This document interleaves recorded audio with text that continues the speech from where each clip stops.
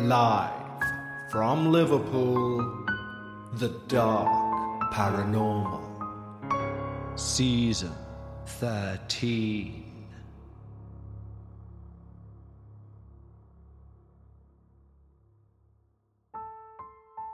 Hi everyone, and welcome back to The Dark Paranormal, Season 13.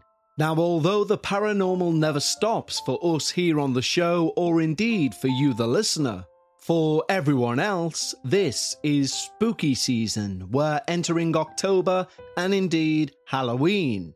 Now, personally, as a podcast listener as well as a creator, this is my favourite time of the year, because podcasts which don't normally cover these things tend to cover quite a few good scary stories. And if you're anything like me, it will take you till the beginning of December to get through every special that you've downloaded. At this time of year, every paranormal podcast ups the ante.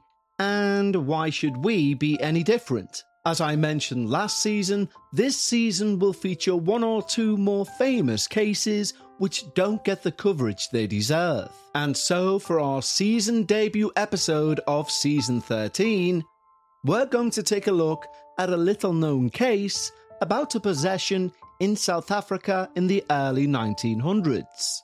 But this is not your typical possession and exorcism story. This was witnessed by over 170 people. And this is also not your normal possessing demon. This is no Baal or Pazuzu. This is apparently Satan himself. But before we head into the darkness, which is today's debut episode, we of course need to thank our wonderful new team over at Patreon. When you sign up to Patreon, not only will you receive these episodes, the debut episodes, finale episodes, and every episode in between, both ad-free and before everyone else, you can also receive exclusive access to the Patreon-only podcast, Dark Bites. Dark Bites is a 30-minute Patreon-only podcast, and it runs every Sunday of the year, even on the downtime between seasons. Which means by signing up, you don't need to wait 3 weeks for that dark paranormal fix. And there are currently over 50 hours worth of Patreon-only podcasts for you to binge. But the best part about it is we've built our wonderful community of like-minded paranormal enthusiasts over at Patreon. And we'd like to extend an exclusive invitation just for you. Simply head over to patreon.com/The Dark Paranormal, and we'll read your name out at the end of the show as a thank you. Joining Patreon not only allows this show to keep going, but it also means you get to hear paranormal experiences only for the ears of our Patreons. So this trick or treat season, give yourself a treat. Head over to patreon.com/The Dark Paranormal. But right now, I've waited a good few weeks to say the following sentence. Please, lower the lights, make yourself comfortable, and most importantly, leave your disbelief at the door, as we hear all about the possession of Clara Germana Cele. No animal had ever made such sounds. Neither the lions of East Africa nor the angry bulls. At times, it sounded like a veritable herd of wild beasts, orchestrated by Satan, had formed a hellish choir. That was a direct quote from one of the nuns at St. Michael's Mission, Natala, South Africa.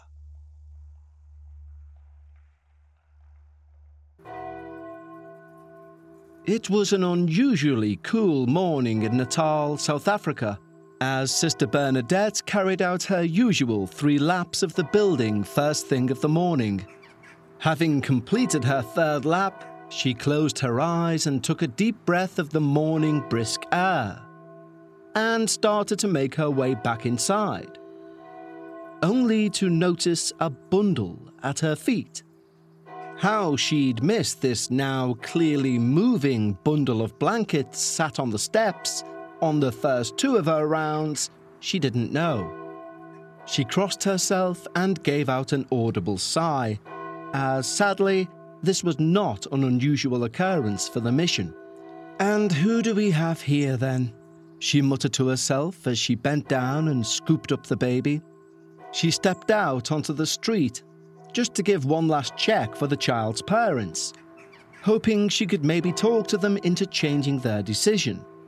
With help from the mission, of course. But the street was deserted. And so Sister Bernadette walked back into the mission with yet another abandoned child. A child that would be brought up by the nuns and priests of St. Michael's Mission. A child baptized. A child given the name Clara. Clara, Germana, Cele. It's now 16 years later, and Father Erasmus rubbed his chin, sat in his confessional booth. "You're going to have to say that again. I think I misheard you, Clara," he said in a low tone. His voice had the hint of amusement. Clara cleared her throat and anxiously repeated her confession. "I've made a pact with Satan, and I need to confess before it's too late. I think... Clara, interrupted Father Erasmus. "How old are you now? 16, is it?" "Yes, Father." The priest smiled. "Sweet child, at this age, your body's going through many changes. Your emotions will be—" "Father!" Clara shouted, her voice clearly panicked. "I need to confess." "Clara, compose yourself," Father Erasmus retorted. The pair sat in awkward silence, separated only by the small metal latticed window within the wooden confessional. The priest calmly chastised Clara for her outburst, ordering her to leave the confessional, kneel in the front pew, and reflect on her behaviour, whilst repeating the Lord's Prayer.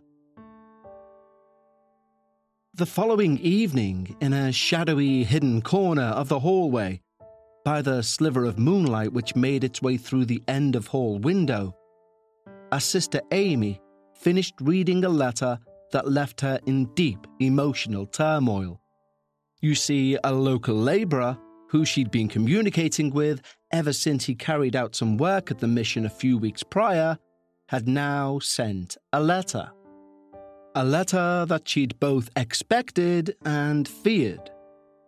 Expected because their communications had become ever more flirtatious. And feared because, despite her religious vocation, part of her felt the same way. The excitement of it all. The way her heart would jump each time she recognised his handwriting when the post would... Amy folded away the letter. Someone was in the grand hall at this time of night. She crept to the edge of the opening of the hall.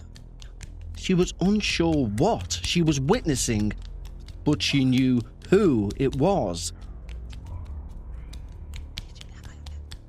Clara, barefoot, running one side of the room to the other, tearing at her clothes, pulling at her hair, occasionally stopping and angrily pointing at the roof in a chilling whispered shout. "You promised me." Sister Amy toyed with intervening, but decided she should get some form of backup. Clara didn't look in a normal frame of... "Hello, Sister Amy." Clara stood facing the wall that she'd just reached. She turned and faced the nun, smiled and smoothed down her hair, straightened her clothes. Are you okay, Clara?" asked Sister Amy. "Yes, sister, I just had restless legs. I was trying to make myself tired." Sister Amy smiled and nodded. "Well, perhaps time for bed now, then?" Clara smiled in response and half bowed. She walked towards the sister, still smiling. But Sister Amy noticed the smile drop as she approached. A small panic filled her, and she took a step back to allow Clara more space. But as she grew closer, Amy realized Clara's gaze was fixed above the alcove from the grand hall to the hallway, where Sister Amy stood. Seemingly it, whatever it was, had removed the smile and feigned joy from Clara's face. Her gaze remained fixed as she walked through, even craning her neck backwards as she passed through the arch.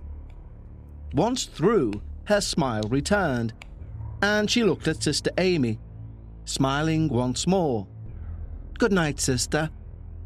Amy forced a smile back. "Good night, Clara dear." Sister Amy watched Clara head towards her room. Once out of sight, Amy stepped down into the grand hall to look above the alcove, to see what was the focus of Clara's attention. Of course, how could she forget? It was a giant wooden carving of our Lord on the cross. Clara's actions caused Sister Amy great distress. She had a good relationship with her usually. Growing up, Sister Amy would give Clara souvenirs from any pilgrimages that she made, usually medals, small tin imprints of the relevant saint, with a small string loop through it.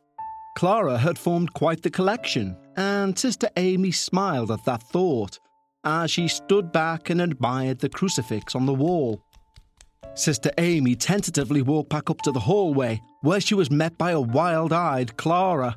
"Sister, please, call Father Erasmus. I must confess and tell everything. He must believe me, but quickly, or Satan will kill me. He has me in his power. Nothing is blessed with me. I've thrown away all of the medals you gave me."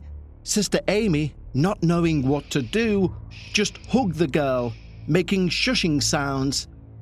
She could feel the poor girl's heart on her own chest, pounding away.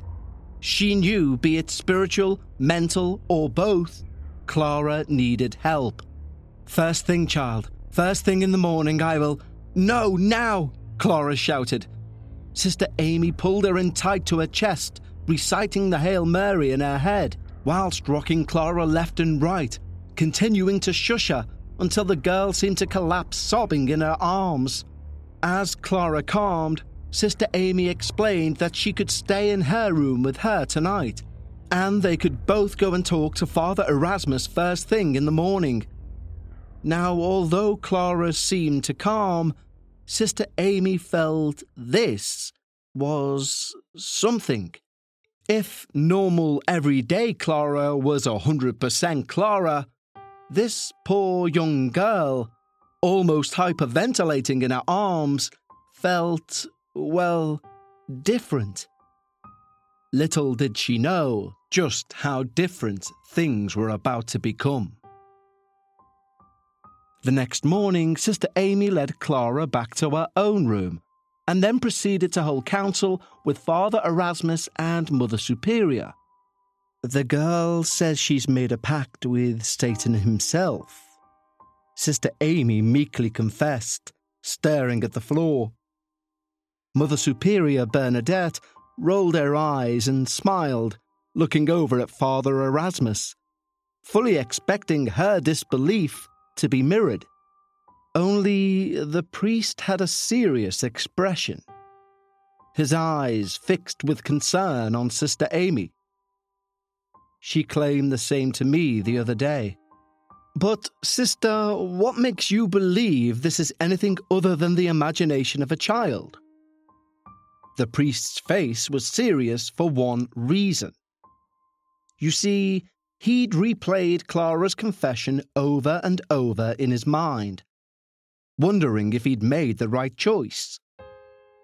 Sister Amy met his gaze. "Last night, in the Great Hall, well, for a small time at least, it felt like it wasn't Clara. I was afraid. I'm rather ashamed to say." She flicked a glance over to the now enraged face of Mother Superior, and then quickly stared back at the floor. She knew this was embarrassing for the senior nun. "Well, I really thought better of your senses," uttered Bernadette, shaking her head. Father Erasmus raised a hand towards Mother Superior. "Don't chastise the sister for showing concern to the girl." Mother Superior bowed her head. "Let's go and speak to Clara, right now, all three of us," he said, rising from his chair. The three of them walked down the hall to Clara's room. Father Erasmus raised his hand to knock, but stopped. A low animal-like growl could be heard from inside the room. Mother Superior took the lead and knocked hard on the girl's door. "Clara, open the door. You know full well there are no animals allowed in—" Clara opened the door. Her hair was wild, her bedclothes ripped, but her face seemed its usual innocent self. Mother Superior stomped into the room. "Where is it? The dog?" Clara shook her head. "There is no dog, Mother Superior." Father Erasmus's face shone true concern now. A quick glance around the room saw the bed had been moved, as had a heavy wardrobe which took 3 men to install. He placed his hand on Clara's shoulder. "Tidy yourself up, Clara dear, and head over to the chapel. I'm now ready to hear your confession." Father Erasmus sat in the priest section of the confessional, anxiously awaiting the lattice window to his left to let through a shaft of light which would indicate Clara had taken her seat. Clara entered the booth, but something was different. She was calm. There was even a lilt to her voice. To Father Erasmus, this somehow felt more intimidating than when she was hysterical. In a very calm voice, Clara spoke. "Father, I need to confess that I've made a pact with Satan." There was a long pause. Erasmus felt himself sweating at the brow, unsure of his next steps. Steadying himself mentally, he gave her God's forgiveness and issued a prayer of penance. Normally the level he would give for a minor misdemeanor, but he was unable to think straight. A held-back laugh came from Clara's booth. "Oh, okay, Father, will do." Clara's ambivalence struck terror into the soul of the priest. You see, some in Catholicism believe a confession is as powerful as an exorcism. It is one of the 7 holy sacraments. So either Clara is simply a brilliant actor, or whatever is within her is seemingly more powerful than a Catholic sacrament. This question would arise once more that coming Sunday, as Father Erasmus stood on the altar during the Catholic Mass. The usual line appeared, ready to receive the Eucharist. The rice paper circles, which the priest handed out to the faithful to eat, had, according to Catholic faith, just underwent via prayer what's known as transubstantiation, or the changing from mere rice paper to the body of Jesus Christ, arguably making it the most important of all the blessed sacraments. Therefore, Father Erasmus kept an eye on where within the line Clara was stood, as she slowly worked her way towards him. The priest felt his pulse race as the penultimate child stepped to the side and crossed themselves, and up stepped Clara. "The body of Christ," muttered Father Erasmus. "Amen," Clara smiled back. Now there are 2 ways to receive the Eucharist. You could either hold out your hands, or you can open your mouth and have the priest place the Eucharist inside your mouth. Every Mass up until today, Clara had taken the Eucharist in her hands. But today, she opened her mouth and awaited for Father Erasmus to place the host on her tongue. She stared him in the eye as he done so, slowly crossed herself, and chewed the communion bread as if it was 5 times larger than it was. She took one over-exaggerated gulp, gave the priest one final smile, and headed back to the pew. Let's have a quick break to talk to you about Policy Genius. Now, we all like to put off life insurance talk because it reminds us of our mortality. But life insurance isn't about death, it's about life. It's about ensuring the lives of those you love remain secure and comfortable. And I'm sure many of you will think, well, I'm covered through work or I'm covered through my bank account. But believe me, you want to check those finer details because you may be surprised what you're actually covered for. And this is exactly where Policy Genius come into their own. Yes, we could talk about how Policy Genius is America's leading online insurance marketplace, or how their award-winning agents will walk you step by step through the entire process. But the best thing about Policy Genius for me is they don't have a dog in the fight. They're not going to strong-arm you towards one company or another. They've no incentive to do so. Their only incentive is to listen to your needs, scour America's top companies, and find you the best price. For example, with Policy Genius, you can find life insurance policies that begin at just $292 per year for $1 million of coverage. Some options even offer same-day approval and avoid unnecessary medical exams. There's a reason why Policy Genius has thousands of 5-star reviews on Google and Trustpilot, and you'll find out what it is when you tick life insurance off your to-do list with Policy Genius. So head over to policygenius.com or click the link in the description to get your free life insurance quotes and see how much you can save. That's policygenius.com. Mother's Day is almost here, and you can get her the most beautiful time-tested gift around. A watch she can wear every day from Movement. Whether mom's into classic dress watches, rare and refined ceramics, or tried-and-true bestsellers, Movement has something she'll love. And right now, you can save big on the best Mother's Day gift ever with up to 50% off site-wide during Movement's Mother's Day sale at MVMT.com. Again, that's up to 50% off at MVMT.com. And you say this girl's had confession? Erasmus nodded in reply. And she's also had the Eucharist? Asked Father John Horner, leaning forward, resting his elbows on his knees. Yes, both. But there's something there. I believe her, John.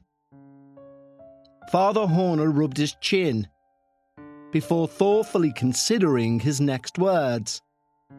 But if she had an attachment of any kind, she'd react to one sacrament, let alone 2. Father Erasmus shrugged. I'd have thought so too. Erasmus respected Father Horner. He was a few years his senior, both in age and time served. Father Horner thought for a while, staring off into space, and then flippantly remarked, "She must be making the whole thing up," making a dismissive gesture. Erasmus shook his head. I felt it, John. We've all felt it. Well, the mind can do funny things to you, especially if you're all prodding each other on with spooky tales, replied Horner, standing as he ended his sentence. He walked over and opened a small cabinet. Here, he handed Erasmus a small glass vial of liquid, exquisitely crafted in the shape of the Virgin Mary with Christ as a child. What is this? Is this holy water? Asked Erasmus. No, it's simply water. Looks the part though, right? Smiled Father Horner. Look, when you get back, splash some of this on her. Show her the bottle. If she reacts, she's nothing but a liar. But she hasn't reacted to 2 sacraments, so I wouldn't expect her to. Father Horner silenced Erasmus by waving his hand. Do you think, if you tried really hard, I could slap your bare thigh, hard, And you'd show no emotion? Erasmus thought. Probably, if I had time to focus and brace myself.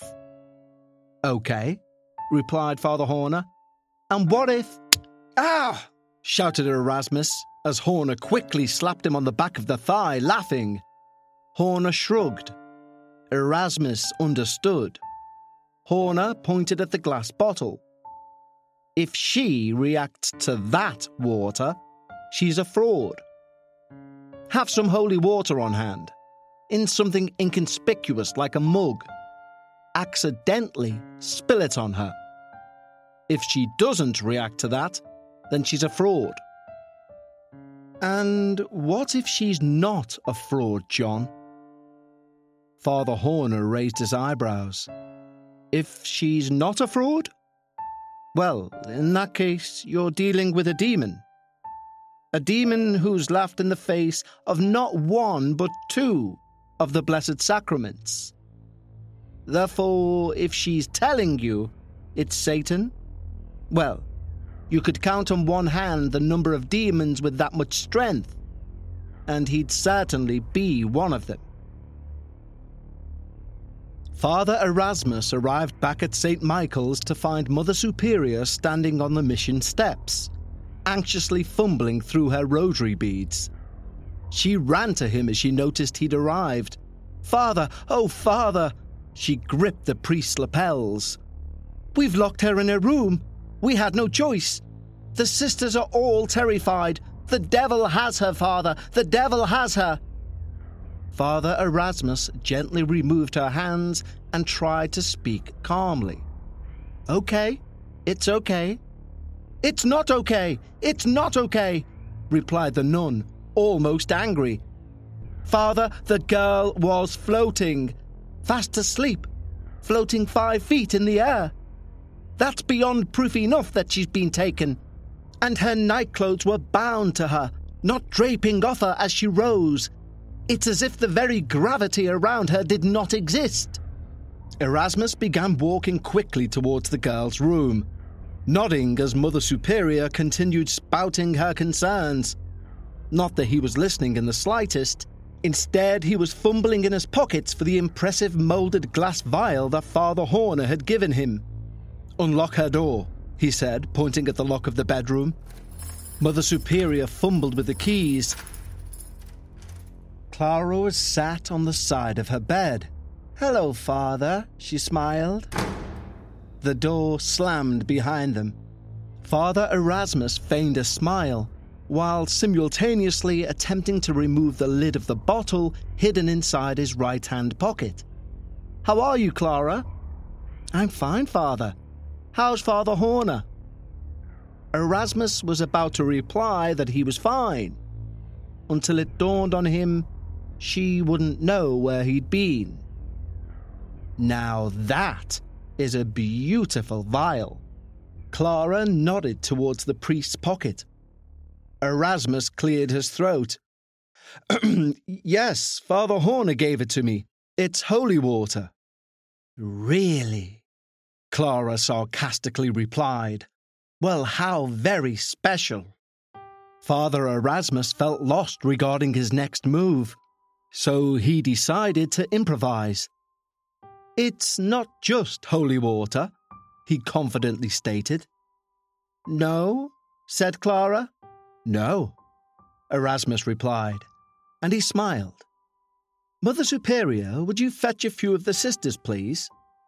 Mother Superior nodded and left the room. Clara's smile dropped slightly. "You see," continued the father, "this holy water was blessed by the Holy Father himself, the Pope."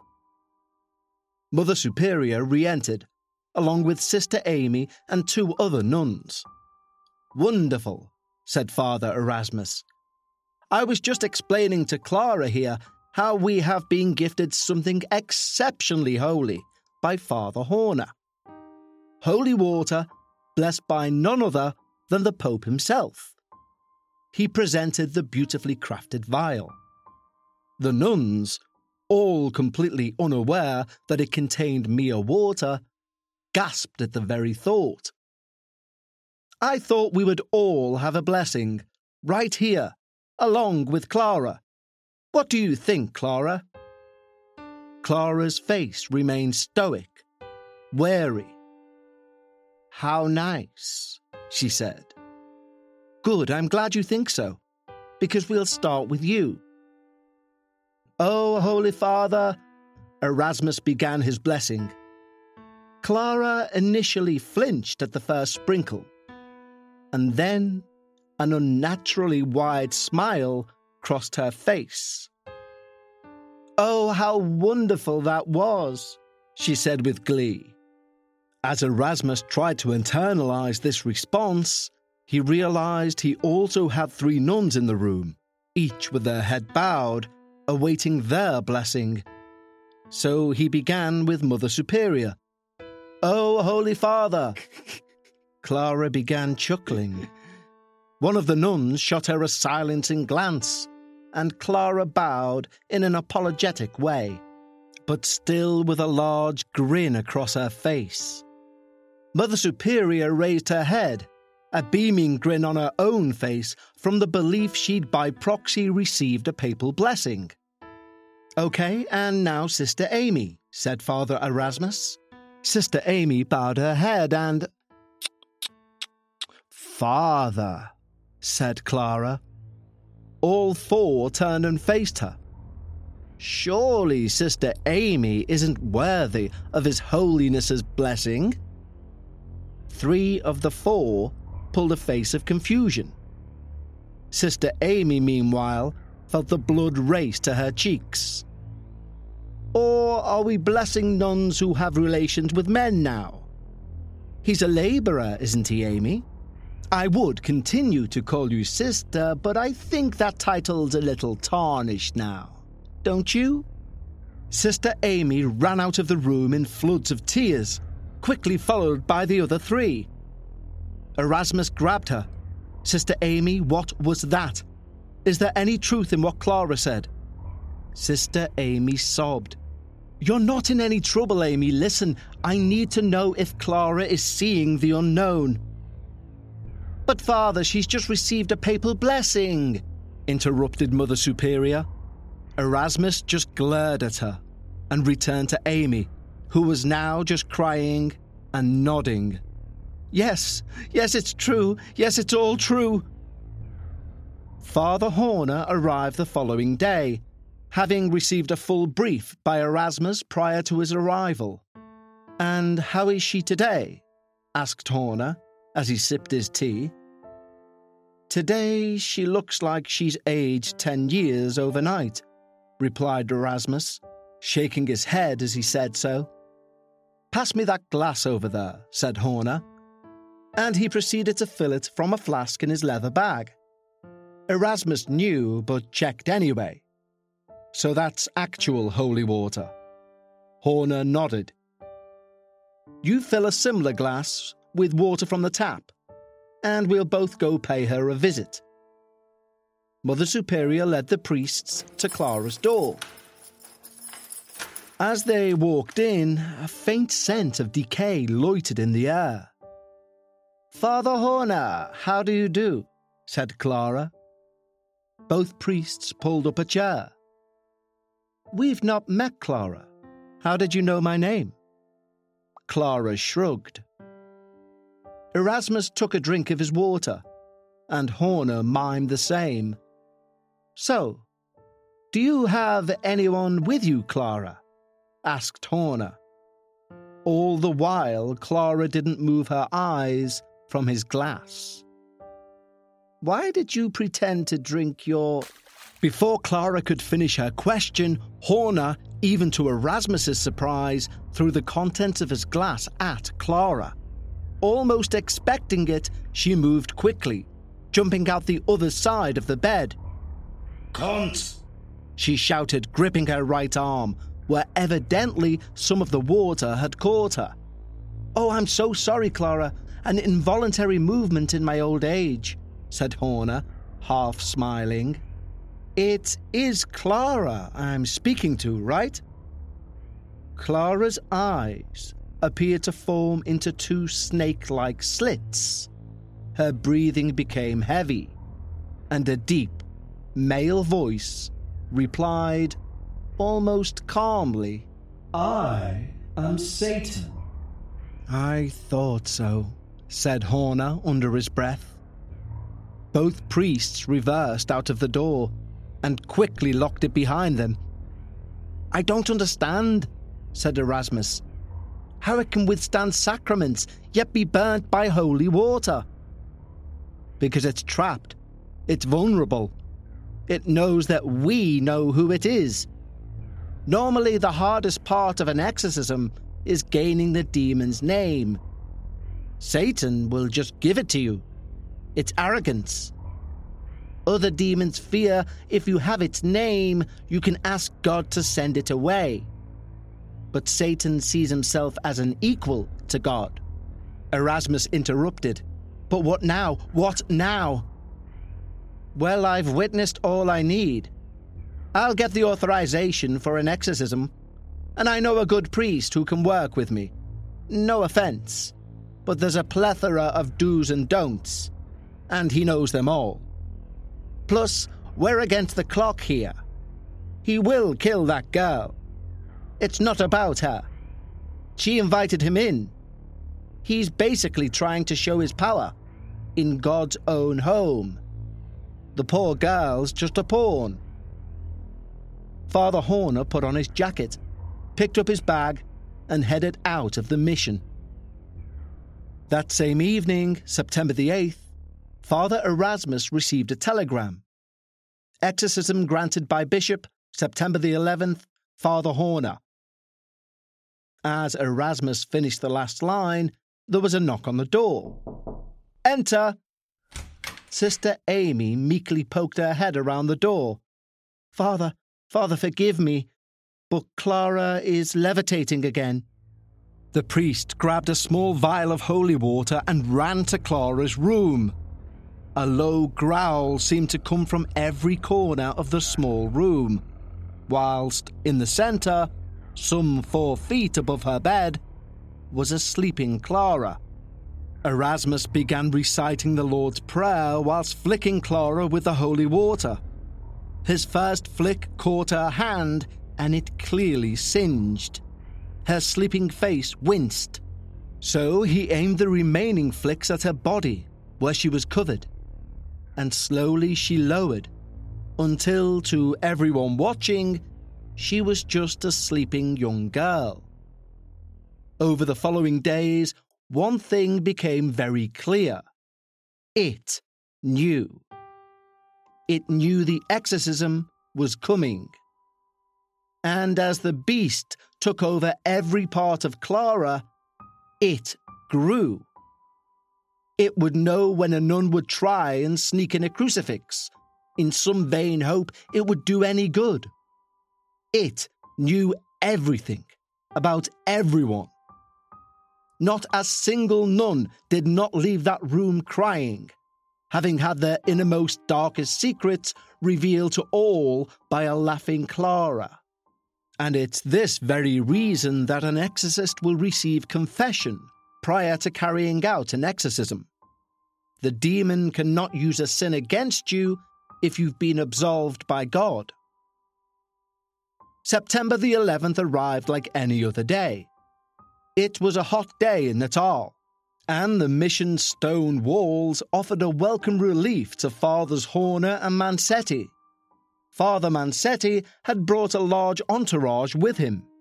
Having been convinced of the situation by Father Horner, he felt a group of new priests would benefit from witnessing both an exorcism and witnessing the true power of Satan firsthand. Clara's bed had been rolled into the main hall. She shown nothing but total apathy during the transfer. Now, you would imagine a demon about to undertake an exorcism would be ranting and thrashing. But this was no normal demon. This apparent calmness was just thorough arrogance. A human wouldn't rant and rave over a line of ants at its feet. And for this demon, this was the same. The bed was held in position in the centre of the hall by a number of nuns. As Father Erasmus held the door open for Fathers Horner and Mancetti, Clara turned and smiled. Padre Mancetti, c'è giornata davvero bella. I take it she doesn't speak Italian, muttered Mancetti to Erasmus, who shook his head. Mancetti smiled as he opened his bag and kissed his stole, placing it around his neck. Yes, Clara, it is a beautiful day. And with God's love it will end beautifully too. To this, Clara just growled.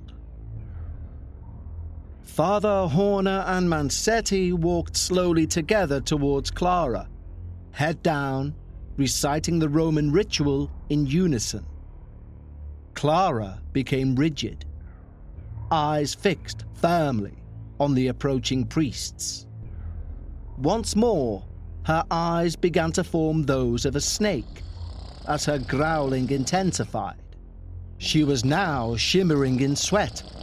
A concerned nun stepped forward to dab her Clara had bit her arm.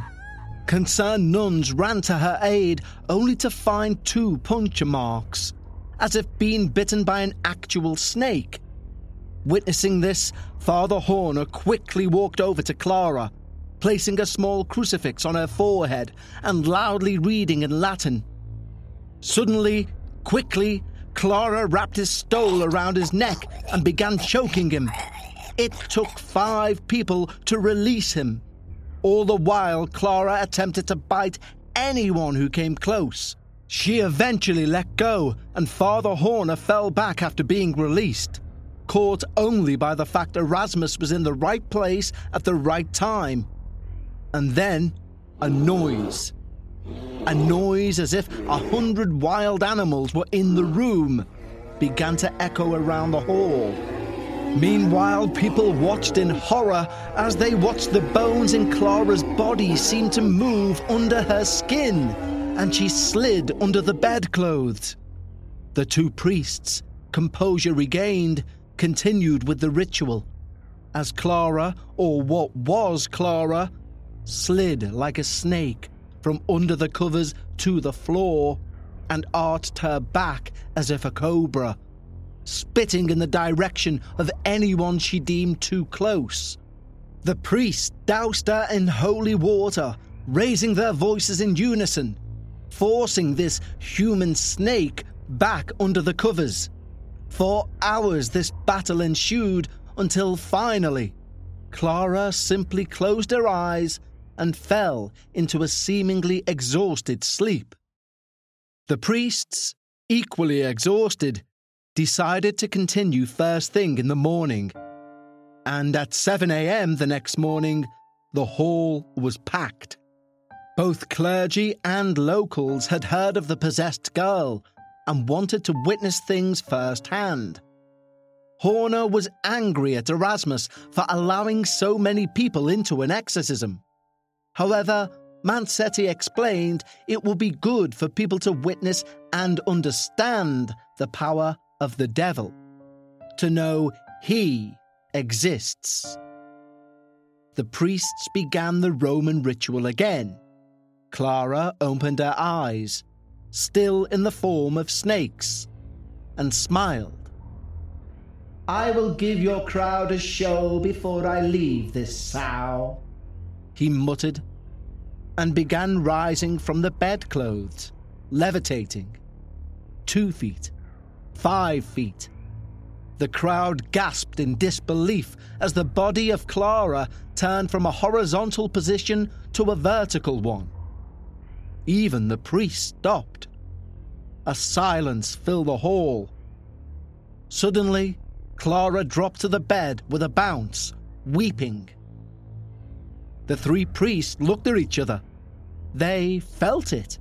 He was gone.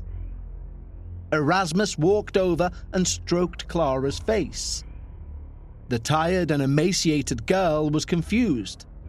She didn't know where she was or why she was in a bed surrounded by hundreds of people. Horner, as a test, passed her a crucifix, which she held onto firmly. Mansetti flicked holy water at her. No burns, no reaction. "Father, where have I been?" Clara asked. "It doesn't matter. What matters is you are home now."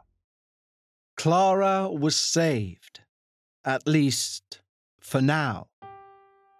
You see, 2 years later, a nun passing Clara's room caught something in the corner of her eye, and it was Clara, 5 feet off her bed. Apparently, she'd made yet another pact with a demon. The details of this exorcism are much less documented. But we do know it again took 2 days, and this time, to announce its departure, the demon left a sulfuric smell that filled the room. After this, Clara seemingly lives demon-free, but one must ask what her side of the pact was, and what, if anything, did she get in return? One thing we do know is that at the mere age of 22, and seemingly in fine health, Clara dropped dead from heart failure. Was this causal from the alleged pact? We will never know. One thing is certain, though. If you ever wish to strike a deal with someone, maybe don't choose the one thing regarded as the evilest thing in history. The chances of it ending well are next to 0. And this brings us to the end of the debut episode of Season 13 of The Dark Paranormal. Next week, we return to our listener experiences, and it's certainly one you will not want to miss. Don't forget also, in the midweek, we will have an episode called A Dark Minisode, which will be between 10 and 15 minutes in length, just to keep things ticking over. Of course, if you're a Patreon, you will receive all of these episodes ad-free and before everyone else. On top of that, not only do you get to join our wonderful community of like-minded paranormal enthusiasts, but you also gain access to the weekly Patreon-only podcast, Dark Bites. And that weekly 30-minute show delivers experiences from our listeners solely for the ears of Patreons. And speaking of which, over the break, as is usual, we've had an influx of people who've joined our wonderful community. Therefore, we're going to read out a list of names now, and also on episode 2, 3, and maybe even into episode 4, just so we can make sure that everyone who's joined our wonderful community can get the thank you they deserve. So do not fret if you don't hear your name on this episode, it's certainly on its way. So let's begin by thanking our first wonderful new team members over at Patreon. Ida Arna, Jackie Gapes, John Dow, Tegan Fleck, Rob Evertson, Kate, Ingu Bjork, Conrad Dottier, Donis Hohenjet, Johnny McDonough, Melissa Goodine, Theo Mercer, Victoria Smith, Haunted Pax, Luke Irvin, Karen Jordan, Daniel Chapman, Colby Smith, Sherry Rascon, Hardy Adams, Kirsten Johnson, Tony Gianotolo, AG, Pitty, Tony Allen, Candice Gobiel, Daniel Clark, Nancy O, Ruby Cumming, Danielle Flegg, Lauren, Alexander Garner, Ian Taylor, James, Victoria Villardi, Krista Wildflower, Chris Bogue, Danny Norris Smith, Shannon Den Hartog, Miss Highgate, Austin, Lindsay Hogg, Angela Ortolani, Emily, Super Rainbow Pony, Libby Bailey, Pinky44652, Danny Bird, Chakra Magnet, Chloe Rose, Kenia Gavidia, Chloe Bowd, Salvador Martinez, Alyssa Fonesbeck, Larissa Zul, Humanizia, JL Ducharme, Richie Groups Jr., Dick Moonchenchin, Kelly Ware, Veronica Cook, Rachel Schutzman, DKB, Melissa Short, Brittany Henry, Lisa Banks, Barbie, Lacey Ferris, Karen, Lillian Vanderblomen, Jane Hunter, Bianca Fuentes, Annette Forsman, Karen Douglas, Sabina Kalani, Brandy Moore, Donovan Russell, Dees Nuts, James Lee Walker, Zach Schmidt, Alex Talley, Maximus Vosberg, Carissa Nicole, and Cheryl Bazaki. Thank you so much for all the support, guys. It truly means the world. I hope you enjoy all the early ad-free releases and, of course, that entire back catalogue of Dark Bites episodes. Now, believe me when I say next week's listener experience is one not to be missed. And that will air on Friday the 20th. Of course, before then, we will have our very first mini-sode, which will feature some of the experiences from my vault. For our Patreons, I'll speak to you again on Sunday for our next instalment of our Patreon-only show, Dark Bites, and for everyone else, I'll speak to you next week. Until then, remember, whenever you discuss the paranormal, always try and leave some of your disbelief at the door.